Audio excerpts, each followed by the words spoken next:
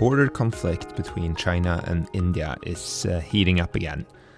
This spring, there were clashes between the two Asian giants, which resulted in casualties on both sides. After a period of relative calm and efforts to de-escalate, there are now reports of new clashes. The border tensions have led to a sharp downturn in relations between China and India, and many observers warn that we may be entering a period of more intense rivalry. South Asia is, of course, a region already marred by the conflict between India and Pakistan, and an important question is whether rivalry between China and India may spill over into that conflict. In this NUPI podcast, we will explore these issues. We will put emphasis on how the clashes could affect nuclear relations, as China, India, and Pakistan all possess nuclear weapons. My name is Henrik Hiem. I'm the Asia coordinator at NUPI, and we are privileged to be joined by Unsun, who is the director of the China program at the Stimson Center in Washington, D.C., and a renowned expert on both Chinese foreign policy and international relations in South Asia. Unsun, welcome to the NUPI podcast. Hi, Henrik. Thank you very much for having me. First, Unsun, please try to explain what these tensions are about. Why are they flaring up again now? Of course, Henrik. So the tensions that we're seeing today is primarily about the border dispute in the western sector of the Sino-India border. So we know that China and India share the longest and unsettled land border in the world, and there are three primary sectors in terms of the border dispute. The eastern sector, which is what the Chinese call the southern Tibet and the Indians call Arunachal Pradesh. And there's a middle sector, which is around 2,000 square kilometers. And then the western sector, which is between India-occupied Ladakh and China-controlled Aksai. So that's a part of the Kashmir dispute that have been ongoing for decades. So there are many reasons as for why the tension is flaring up this year. But I think the most direct catalyst is the infrastructure projects that both countries are building, because these infrastructure, these roads and bridges, supposedly they are able to help the claimant country to strengthen not only their administrative control but also enhance their strategic advantage in terms of a technical advantage on the in terms of the border dispute. And there are also speculations that people have had about the Indian revoke of the Article 370 in the Indian Constitution last summer, and how now China is reacting to that decision last year. And there are also speculations as for whether China is reacting to the increasingly close alignment between United States and India. So there are different explanations. The timing, though, seems unfortunate for China. China is already struggling with an intensifying rivalry with the United States.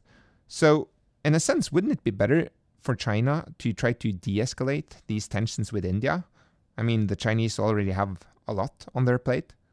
I think that is true. I think there is a very strong intention or very strong argument for China to de-escalate the tension, especially given the presidential election that's coming up in the United States this year, and China is exceedingly worried about whether the United States, whether this period leading up to the election is going to be particularly destabilizing, because China might be used as a scapegoat or as a punchback in the election campaign. So, and we also know that China's primary focus, China's primary strategic concern is not with India. It's always in the West Pacific, among the four issues from north to south, not the Korean Peninsula, the East China Sea, Taiwan, and South China Sea. So South Asia, and especially India, as China's secondary strategic orientation or strategic direction, for China, the preferred approach is to minimize the trouble and minimize the cost, so that China does not get distracted by this Western direction Well, China's primary focus is on the east side. So, but I think this year a lot of factors contributed to this intensified tension between China and India, and COVID-19 is one of those issues. I think COVID-19, the global pandemic, and the global accusation led by the United States that China needs to be responsible for the pandemic, has created a very acute and significant sense of vulnerability in China, both in terms of its internal politics, but also in terms of its global strategy or its international standing. So I think when China felt vulnerable in front of foreign attacks or foreign accusations, the most famous case that we have seen out of that is the Wolf warrior diplomacy, where the Chinese diplomats using harsh rhetoric and even using threats of sanctions to counter those criticisms on China. So I think coming to India and the Sino-India clashes in the Ladakh region this past spring and summer, I think this sense of vulnerability has played a quite important role in China's decision. And perhaps Chinese leaders felt like India was using a period when China was facing trouble and trying to take advantage of the situation, including the COVID situation. I think that is very true. And the Indian perception that why is China reacting to us so harshly this time feeds into that Chinese speculation that this was by design, by the Indian design, that the Indians were trying to exploit a moment of vulnerability and distraction on China's part because of the COVID. So, but I think the same argument will be used by the Indians against the Chinese that maybe China is trying to create tensions with on the Indian border in order to divert the attention from both the domestic population and also the international narrative away from the COVID-19. So I think all these arguments have some legality to it, but probably none of them covers the whole picture. Just how serious is this, in your opinion? I see that some Indian policymakers have argued that the conflict we're seeing now marks the end of an era in relations. Do you think that's true? Are we at the turning point? I mean, we've seen clashes between China and India before, but relations have recovered. Do you think this time is different? That is a great question, Henrik. So yes, we have heard this a lot. I think there is something qualitatively different from India's assessment of the border tension, but we also know that the border dispute has been in existence for 7 decades now. So this is nothing new, and the flare up of the tensions along the border, it also occurs quite regularly. I would say, especially during the spring and summer season, both sides have been trying to use infrastructures to advance their position. So when I hear this very interesting description or this narrative that this is an end of an era, and my reaction is an era of what?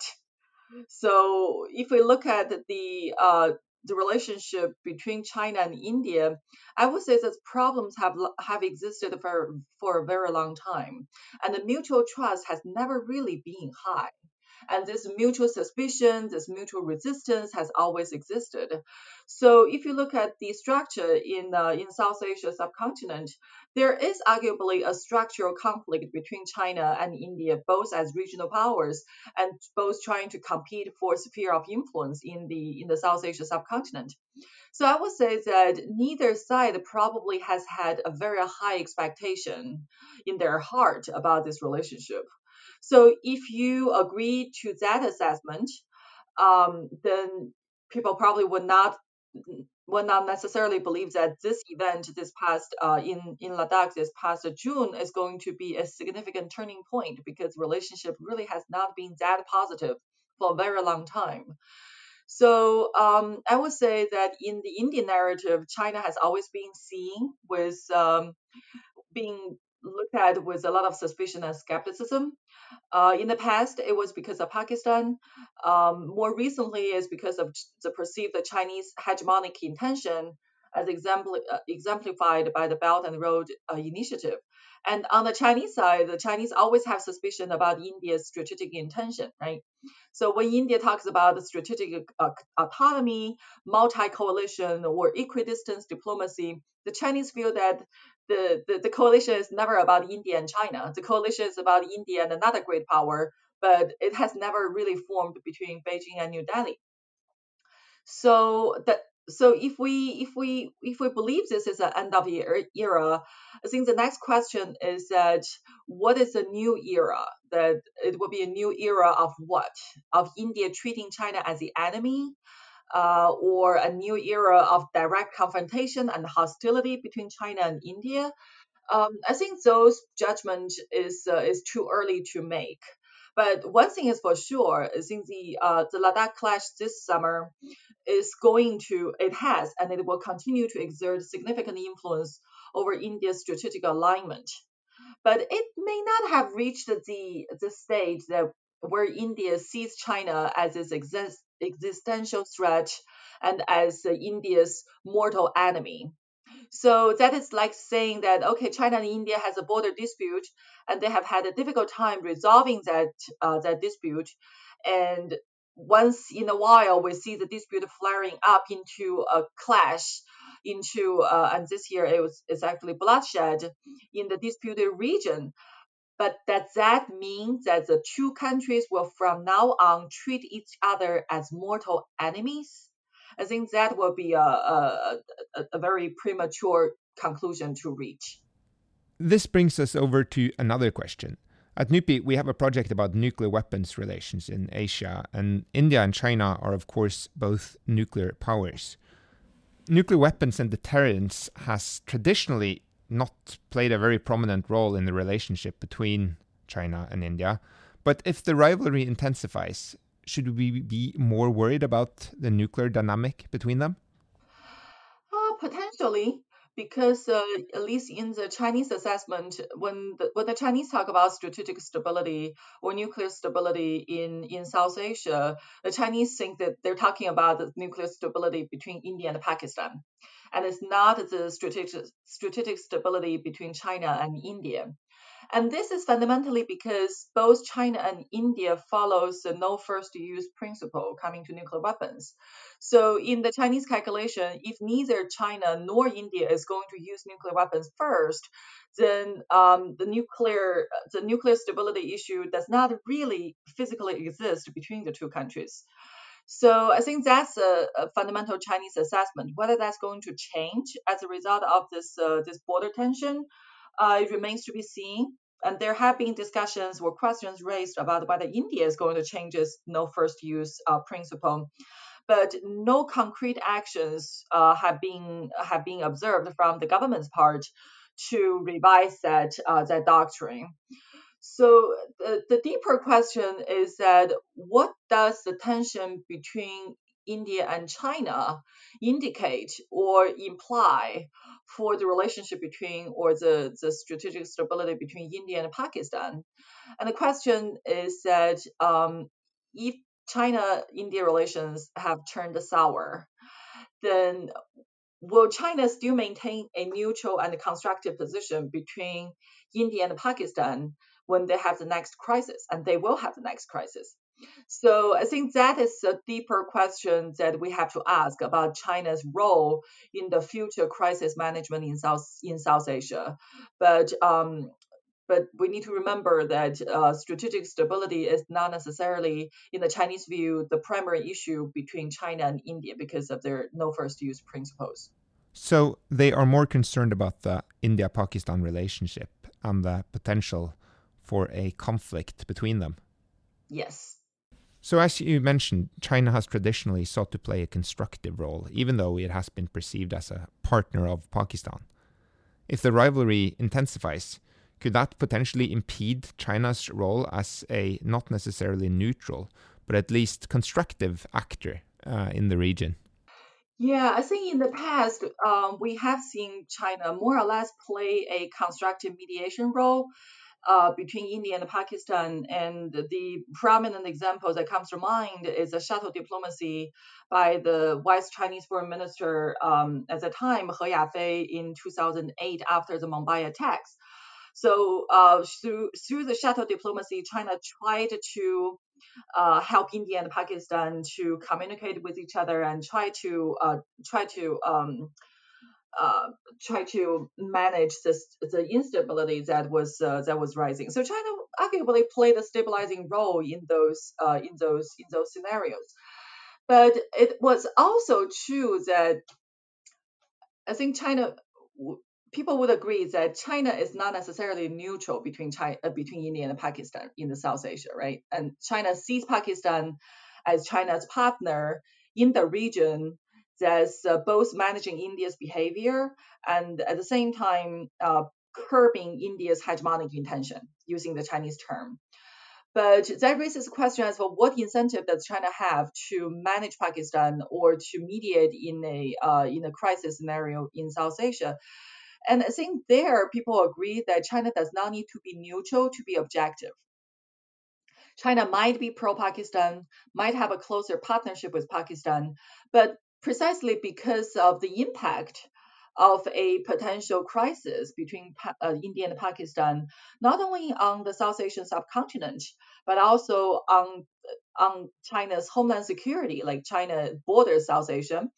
So this impact is going to force China to have a much more objective assessment about the consequences of those crises and what China should do in reaction. So, based on that assessment that China does not need to be neutral to be objective, we have had the confidence in the past that China will play a constructive role because the nuclear crisis between India and Pakistan is not in China's interest. Basically, because a nuclear conflict is bad for everyone. It's bad for everybody. So I think that is still a primary consideration for China. They do want to prevent a nuclear conflict. But I have to say that the needle of China's calculation is changing because the strategic environment is changing. So as the competition, as we have seen, the competition deepens between China on the one hand and U.S., India under the Indo-Pacific strategy on the other hand. I think the Chinese will see that they have less incentive to deliver Pakistan in a crisis in a crisis scenario. Because when China looks at its strategic interest vis-a-vis India and also looks at the power balance in the South Asia, which is not going in Pakistan's favor, China's assessment of its own national interest is also changing. So I think China will be even more biased in the future, if it is not already, in terms of its consideration between India and Pakistan. And I don't think those bias will be India friendly. So a more biased China will be more likely to manipulate the game, to manipulate the dynamics to improve China's strategic position and strategic payoff vis-a-vis the US and India. So in that case, maybe the best that we can hope for is for China not to become a spoiler. All of this sounds a bit bleak, both the picture of China's role in South Asia and the direction of the China-India relationship. Is there anything the outside world can do about this to de-escalate this? I'm also talking about the current tensions we're seeing. Or is this something the two states will have to figure out themselves? I think it depends on which issue we're talking about. If we're talking about the China-India border disputes, I don't see an easy way out of this. I think the disputes about the line of actual control, which does not really exist, that in the Indian minds and in the Chinese minds, they each have their own individual independent line of actual control that does not really overlap with the other side's perception.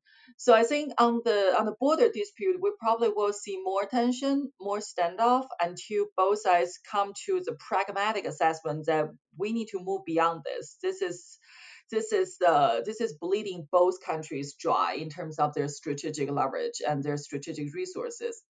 So I think that probably will be sustaining for the foreseeable future.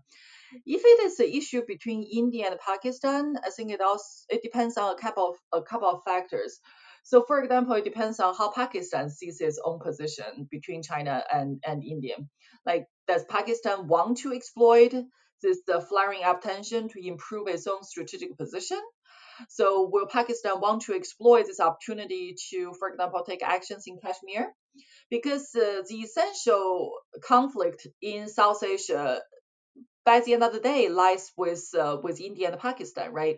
So China is almost an external player to that set of conflict. I think another key factor that we need to take into consideration is the U.S. factor.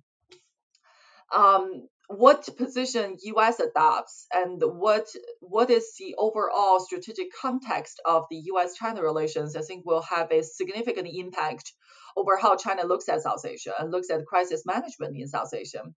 We know that since the beginning of this great power competition, the era of great power competition, China has been quite desperately looking for issues that could still merit U.S.-China cooperation to prove that Sino-U.S. relation is not yet damaged beyond repair. And what that means is that if Washington seeks Beijing's cooperation to jointly manage a crisis in South Asia, I think China will be predictably very excited to cooperate. But of course, in that case, it is also foreseeable that China will be unlikely to facilitate a long-term or permanent solution. So China can keep milking and keep capitalizing on the U.S. need for Chinese cooperation, just like what Beijing has done on North Korea. But either way, I think in light of the prevailing great power competition, the crisis management in South Asia depends a lot on the dynamic, or at least in terms of China's constructive role in the crisis management, depends a lot on the nature and the health of the U.S.-China relations. Okay, that sounds at least like a glimmer of hope, and I think we'll have to end there. To hear more exciting podcasts about world affairs, please subscribe to the NUPI podcasts. Thanks once again to Yunsun for joining us, and thanks to you for listening. Thank you, Henrik. Thank you for having me.